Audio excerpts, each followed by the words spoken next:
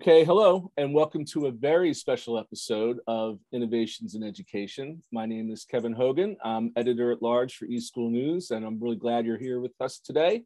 Why is this a very special episode? This is actually our first interview with eSchool News's Hero Awards for 2021. If you haven't seen it, we put together last spring this program to collect some of the most extraordinary stories of how educators have responded to the pandemic. Not an easy task. You can't look at a school, you can't look at a district that hasn't done something extraordinary in order to try to keep their kids connected, to keep their kids safe, or to even keep their kids just feeling safe. So we reached out to our colleagues, our sponsors. They came up with the stories that they've collected from their own customers, and it was a tough job because there were a lot of really extraordinary stories. But out of those, we picked three. The judges picked three that really kind of showed and exemplified the type of extraordinary measures that schools have gone through. And today I have Sean Beckus. Sean is the network administrator at Navajo Preparatory School in Northwest New Mexico. And I also have Emily Holland. Emily is with Khajiit. They were the sponsoring company that got us in contact with Sean and with Navajo. So both of you, welcome to Innovations in Education. Thanks for being here. Thanks for having us. Yeah, glad to be here. Sean, let's get started. I was mentioning that there are a certain number of things that have become crystal clear as a result of this pandemic. The one first and foremost is that every student, no matter where they are, it's understood now that they need access to the internet, as well as a device, as well as some tutoring, as well as how to use it. It's not just enough just to have the access. I've spent many years at tech conferences talking about the theory of digital equity, talking about the theories about getting kids connected and its importance. It just became a very, very stark reality in March 2020. I think the story that Navajo Prep talks about in terms of making that concept a reality is really, really strong. So maybe can you start off and tell us a little bit about the school and when it comes to talking about rural access to the internet, I think you guys might take the prize there, right? Where you're located. Talk a little bit about your setup. Okay, so basically Navajo Prep has been and I'm kind of reading off our vision and our mission here, so make sure I get all our history right. Yeah. I've actually been here less than 2 years in this current position. I worked for a different school district for about 13 years before I switched over here to Navajo Prep. So Navajo Prep's kind of we're located in Farmington, New Mexico, which is northwest New Mexico, kind of on the border, the eastern border of the Navajo reservation, which kind of goes into Arizona, parts of Utah. It's a big area. Established in 1991 under Navajo Nation Corporation Code as a nonprofit organization. So 82-acre school. We're basically classified as a grant school with federal funding pursuant to legislative sanction by the Navajo Nation. So that's kind of where we come from, and we do have residential halls here on our campus for students. They make up a good majority of our student body here. We also have day students, which they come in from the towns that are kind of nearby here. So basically when I started here, it was in November of 2019. So the timing was kind of an odd one for me, really, because starting a new job, for a few months, and then kind of getting that thrown at you with this pandemic, which was really, nobody really had seen something like that. So so back to our students. Our students basically come over. Most of them were over 90, I think over 90% Navajo students come from all over the Navajo reservation. So, Arizona, and, they do stay here in the residential dorms And then at that time, we were busing them back like every Friday. We did since move to offer a 7-day residential program, so we can keep our students here all week if we need to now, so the parents don't have to struggle to try to pick up their students every Friday now. So that's good. So we've made those changes. So basically, when I started here, it seems like Navajo Prep's always been a little ahead of the curve technology wise. Even when I started here, we were already giving out hotspots to the students. We were making them available at that time, and I believe a lot of the students weren't even taking advantage of it because a lot of our stuff was still in boxes. I'd say 25% of our hotspots were actually given out, and our student population usually hovers around, I'd say 260 to 290 students every school year. So at that time, that's what the number was, and when March of 2020 hit, we were just like a lot of other school districts, we weren't ready for it. We did have an existing one-to-one laptop program here, which was probably like a year old at that time. The technology that the students had, apart from the hotspot, which was just tied to one cellular vendor, our students had outdated laptops, really.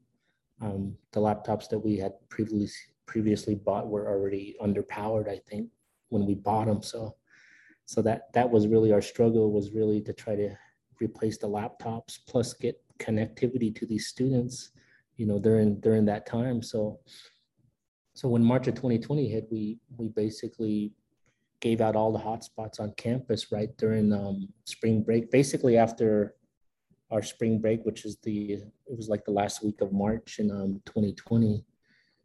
After that, we were basically shut down for a year, so really that was our last week, and we didn't know it then to make sure all our laptops were working, to give out all our cellular hotspots. So, we set up in the cafeteria here, and we made sure the students at least took home our hotspot, and made sure their laptops were working. So we kind of really, still like a lot of schools, we struggled to finish the school year like that, just trying to get those hotspots running with the laptops. The cell service on the Navajo Nation, of course, is really, really spotty, to say the least. It's Yeah. just really, yeah. Yeah, but I heard a lot of stories about IT directors hopping in the cars and going around their districts and handing those things out. Give us a little bit of a scope of what that means when you're driving around where your students are. It's a little bit of a different scale, right? Yeah. So basically, our students, I guess Emily's from Arizona. Basically the reservation goes all the way up to almost to Flagstaff over there in kind of central Arizona, which is almost I think it's a 4-hour drive from where we're at, across the whole desert landscape there. So, and then, we had students all the way in Albuquerque, in Cuba, all these far reaching places that, some of them lived in canyons, where we, there was really, really spotty cell coverage, to say the least. So we had to really reach out and figure out, the first thing we had to do was really figure out where these students were, because, even as much improvements we've made on the reservation, we still don't really have something as simple as like a postal address. Pretty much all our students, we get our mail from PO boxes. So that's the only addresses that we really have. So we really had to dive in there and try to get GPS coordinates for a lot of these students, just to try to find where they're at, so we could figure out what cell service would work best for them. So we kind of had to gather that data first, and do our drive out. So we really didn't start improving the cell stuff probably till after that school year ended. It's probably the summer of 2020. We signed up with like Khajiit here. We looked to buy hotspots, and of course Khajiit was probably one of the top searches that come up when you look for student hotspots, is Khajiit. So I kind of did some reading about them, and I saw that they did multiple cellular vendors, Verizon, AT&T, and T-Mobile.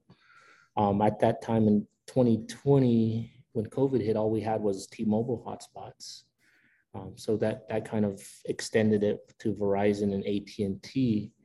So we put it in our budget to buy with CARES Act to make sure we get, a certain pool of Verizons, a certain pool of AT&Ts and T-Mobile. So during the following school year, we made sure to reach out to the students to get GPS locations and to talk with them and their parents and figure out what cellular service works best where they live, because they would know better than anyone, what works best in their area. So yeah, we did that, and go ahead. Yeah, talk a little bit about that transition to where, it sounded like, your network setup was on campus, right? That there was little to none sort of remote. And so you went from that to completely remote to where you now had new IT staff, which was mom or dad or a guardian or an adult or somebody who had to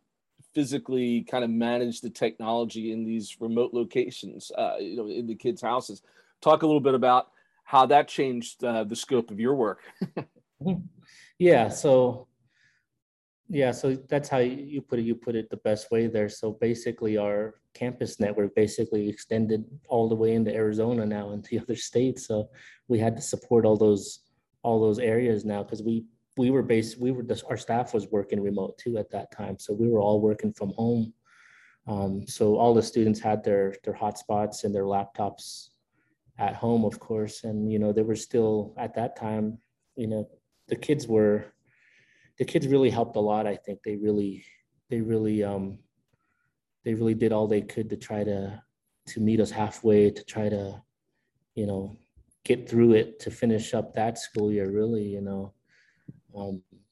We had reports some kids were, going on top of their houses just to get a cellular signal with those hotspots, just to download emails, just to upload their homework, or they would drive out to the dirt road where the highway actually is, to try to find that signal where they could send an email or download a message or whatever they needed to do for school. And, we still had some students where we had to send out flash drives, and, we were back to the old sneakernet days. There was just some situations where we couldn't push software, we had to deploy software, which over their connection, basically on the low end, some of these kids were getting, I'd say 1/2 a meg, probably up to 2 megs with those initial devices that we had. So, we did all we could. The teachers were still learning to use Zoom.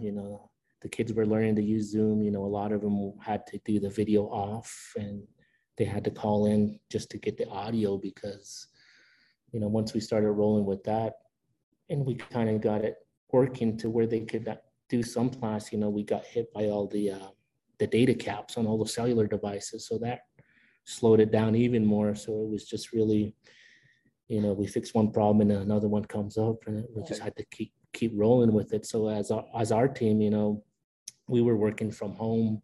So, our cell phones were blowing up, and we're just really giving live support to the students and the staff, and we did.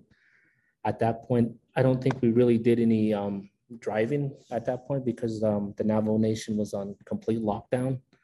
So basically there was a curfew. You couldn't I think it was like, it closed like around 7 at night. They didn't want anybody on the roads at all.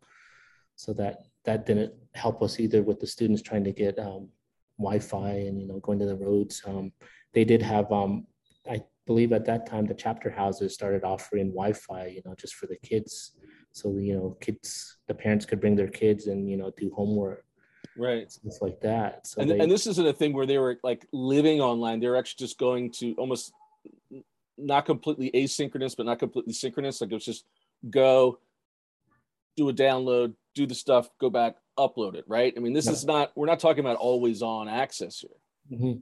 Yep. At that point, we weren't totally on with a lot of our. I'd say that we probably still had out of our, say, 280, 290 students. I'd say we still probably had around 60 that were really having those problems where they weren't even getting a signal where they had to, they had to drive to the road, through the mud, because this was still in the winter, and I think it was still snowing at that time. So they would drive through the mud, try to get a cell phone signal so they can upload their homework. They put it on flash drives, and at that time too, we were delivering food to them with our food services department was delivering food to the students. So we would if we needed to deliver a flash drive or other equipment, or if we had to swap out laptops that were broken, they were really our lifeline to deliver those school bus drivers. They would sit there and they would exchange the stuff, and the students, and swap hotspots out. So they were really doing that part for us too at that time. So it's like mobile IT support as well as food deliveries, like one-stop shop. That's pretty cool. Now, let me ask you this. I mean, so these are all innovations that came out of the chaos, right? I mean, it came out of just this complete madness that we had to go through. Are these things that you think that you will keep in place now? I mean, so even if, if and hopefully when we go back to normal, is this remote network setup something that you think that you will continue? I mean, that you're finding enough benefit out of it that it's worthwhile? Yeah, I think so. After last school year, after the initial spring, we did have the Khajiit stuff. We reached out to a lot of the other cellular vendors on the Navajo reservation. Some of them had their own proprietary cellular stuff, so we did buy a lot of that. We mounted the cellular antennas on some of the student houses that were still picking up a decent enough signal, but not good enough for video. So we did go out to those remote sites and install cellular repeaters and antennas on the rooftops so they could at least Zoom. So a lot of that stuff, we did kind of see the benefits of it. So when we rolled out this school year, we were able to do on-campus learning, which is what we're doing now. We are still offering remote students classes. At that point last year too, we did install video conference equipment in all our teacher classrooms on campus. So they're all able to pull up HD video, there's microphone arrays and nice speakers, so the students that are remote can hear and see the classroom, just like if they're there. So all that stuff's all ready to go. And I'm pretty sure we're still gonna, we're gonna keep it. We gave out all the same hotspots to the students that they had last year. So they have them available for all the remote stuff. Even if they're on campus or if they're a residential student here, we still made sure they have it available to them, just in case really for this year. But I think going forward, we'll probably for sure still have that, make it available for them so that they're always connected now. And I found in other conversations with other districts, finding a use in terms of communication with parents, specifically one-to-one when it comes to guidance counseling, mental health, special education, where everyone complains about the Zooms, and as a parent myself, I would much rather have a 5-minute conversation with a teacher about a certain issue with a student versus taking 2.5 hours, or in your case, 8.5 hours to drive back and forth, right? So that's great. Well, Emily, let me ask you this. Khajiit has thousands of customers and thousands of schools and districts. But what was it about Navajo that prompted Khajiit to nominate them for this award? Well, I mean, as you've heard, it's kind of an extraordinary case, or I would say above and beyond. And I think what prompted it for us was that it taught us to be better and smarter, kind of upfront. We're used to working with schools who have, I'll say, rural connectivity issues.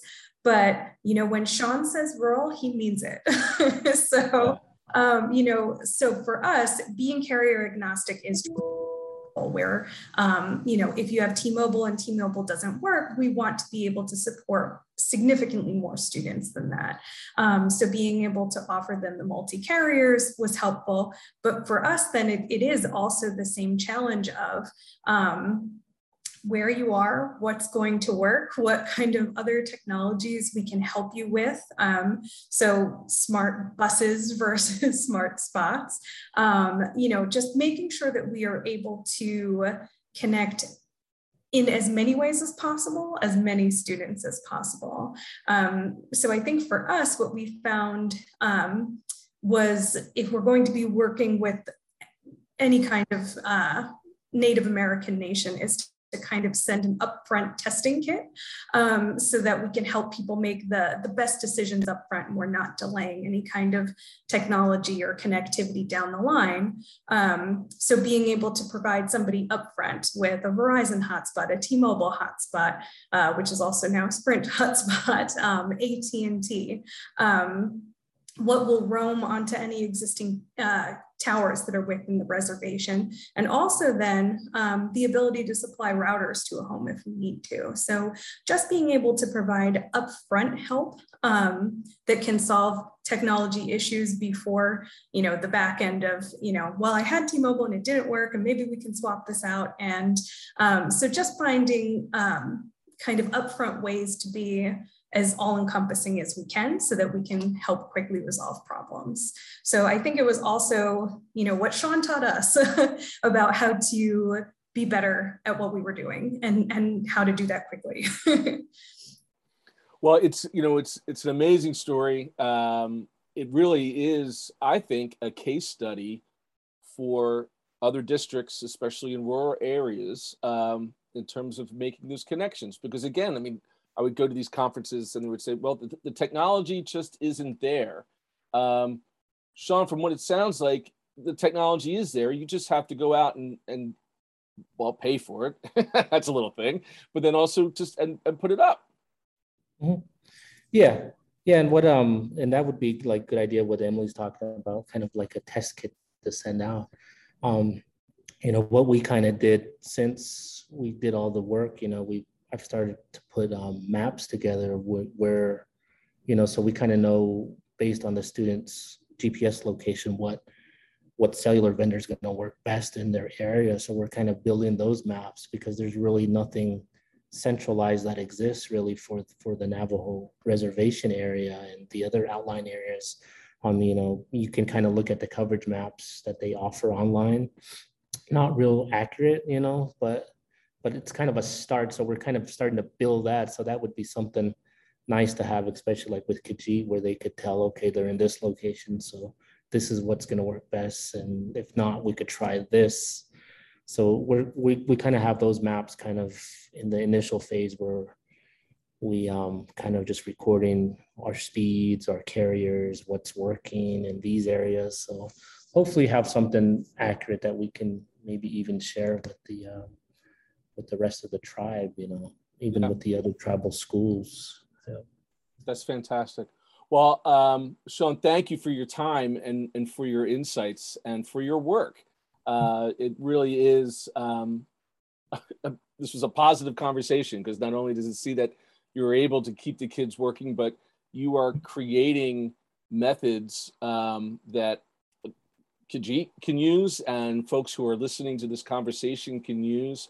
And I think partnered with a lot of the CARES Act money that's coming through and a renewed attention to the importance of having broadband access, that really maybe we can take advantages of this disaster going forward. So thank you for your time. And Emily, thank you for participating in the program. Thank you to Khajiit for supplying these technologies. And it sounds like this is also a great case study for how industry can work with education to get stuff done. So thank you both for joining me today on innovation and education. Thank you.